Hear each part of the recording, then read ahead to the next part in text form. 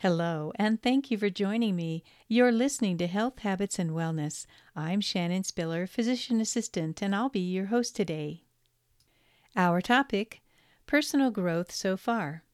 Over the last 6 months, we have been talking about personal growth and how to improve our mental and physical well-being.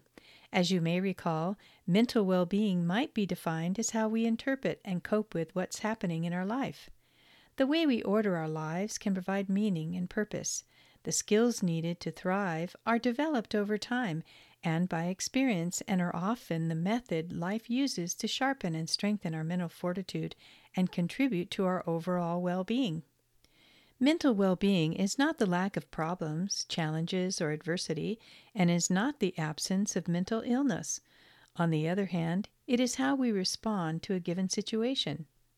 If our emotional bank account is overdrawn due to lack of sleep, relationship issues, change in our work schedule, new guidelines to follow, illness or death in the family, we might find ourselves struggling, become overwhelmed, and frustrated trying to navigate the hustle-bustle of every day. If what had been working is no longer working, it might be time for a new plan. The way we order our lives can provide stability and balance. It is said that the more structure or routine that we have in our lives, the less stress we have when the unexpected shows up, and the more emotionally available we are for those in crisis.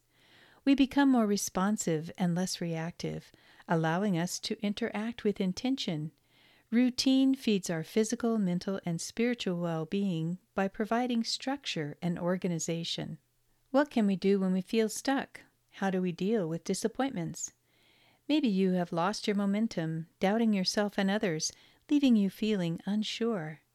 When we focus on all that has gone wrong and will go wrong, it becomes a self-fulfilling prophecy, setting us up for more of the same.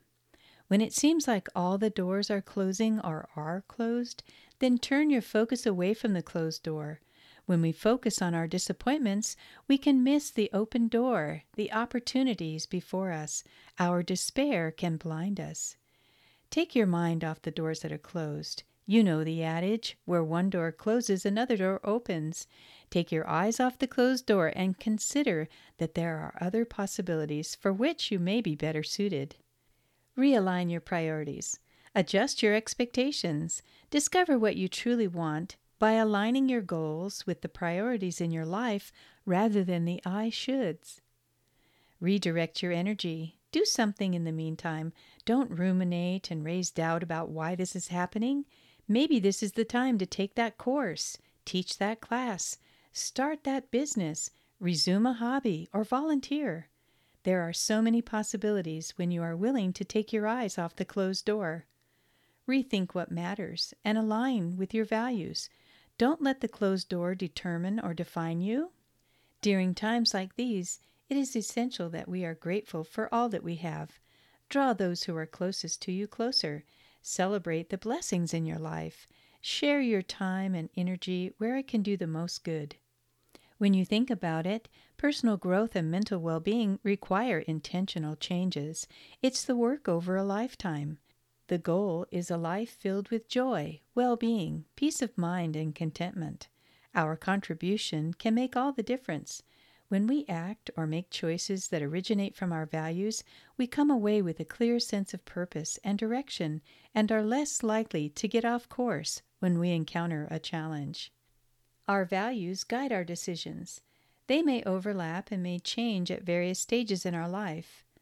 When we live in line with our values, we are happier, more fulfilled, and it helps us develop healthy habits and make lifestyle choices that contribute to our overall well-being. Research shows that just thinking about our values keeps our stress level low and helps us feel more content. On the other hand, compromise can lead to low self-esteem, anxiety, regrets, and stress.